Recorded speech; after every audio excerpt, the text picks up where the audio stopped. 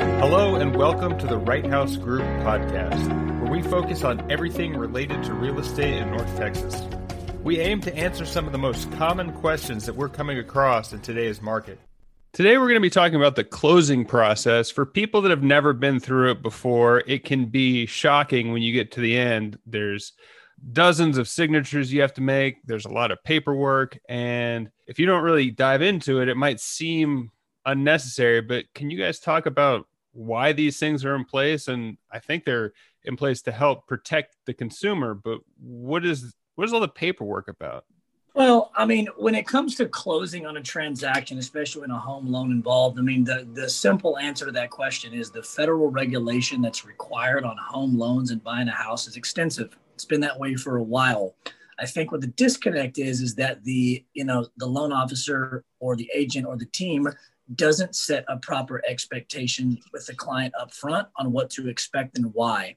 Most people have grace when they understand what they're going into and they understand the why. But what happens is, they get to the finish line. It's a big moment on the home loan and it feels really, really clunky. And outside of the people closing, I mean, there's other layers that have to be there, moving of funds, wiring of money. Sometimes people need a power of attorney last minute because they're not going to be in town. Sometimes they have a spouse that's in another state or even overseas. And so all of this can be combated by just asking the right questions up front and setting the right expectation. But if you don't take the time to do it, it feels like a whole lot at the very end, which is not what you want for the very end of a transaction. So you're saying we could ask up front, send me the documents I'm going to be signing, so I'm not reading them at the closing table. You can read them in your own time weeks before you close. It's possible to know the numbers themselves as far as what they're going to be. So there's no big surprises there. You really can't read the documents because they have to be prepared by the title company and the attorney towards the end. But what you just have to explain to the consumer, it's that, it's the biggest investment of their life. It's going to be about 30 or 45 minutes. You both got to show up with your driver's license ready to go. There's probably going to be 50 to 100 pages, but this is the business that we're in. Just understand there's too much regulation, but it's there to protect. So while it's something we all have to do, we just have to set the expectation and get through it. And most people understand that when you explain to them the why. It's just that people don't say that until the end, and people are surprised. On the front end, when you buy or sell with you guys, Donald, do you guys get into contract for exclusivity with any of your clients? What do you mean exclusivity? Well, I've heard of agents when you want to work with them to buy, they say, you're going to buy with me exclusively. Like, do I need to sign a contract for you to show me a house? No, I mean, it's an interesting topic. There's some brokerage firms that require buyers to sign buyer rep agreements.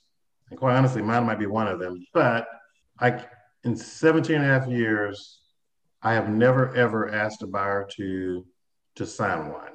Because if you read that document, it 100% favors the agent and in many ways leaves the buyer out to dry. And so the biggest issue for me is that, if you're a buyer and you refer to me, you don't know me from Adam, except that such and such referred to me and said, hey, call Donald.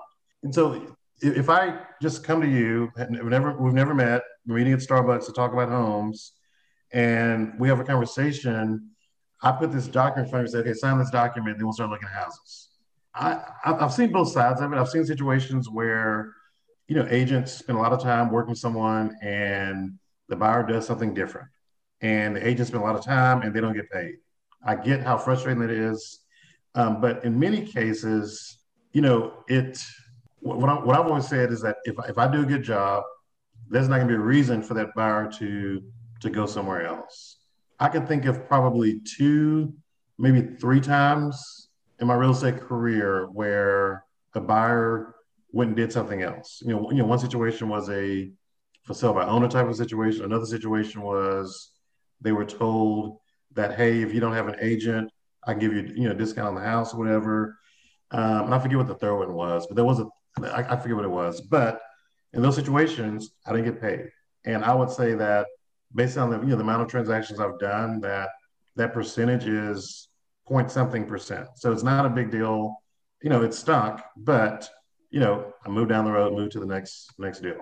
And so anyway, long story, I don't like that document, and I don't ask people to sign it because basically there are a lot of situations where the agent's being lazy, they're not doing anything, and the buyer's stuck. Because I've seen that where they call me and say, "Hey, I've been in this buyer rep agreement for a few months, and can you show me homes?" And I'm like, "Well, I can't because if I sell your home, I'm getting paid, but you also have to pay that other person because of that agreement you have." And they're like, "Well, that stinks," and it does stink because their agent's not doing anything for them. Today I've been chatting with Donald Wright of the Wright House Group of Compass Real Estate and Brian McCauley. For all your mortgage needs or to connect with Brian, please visit dallasmortgagenews.com. You can connect with Donald at info@wrighthousegroup.com. Until next time, I'm Andrew for Brian and Donald saying thank you for stopping by.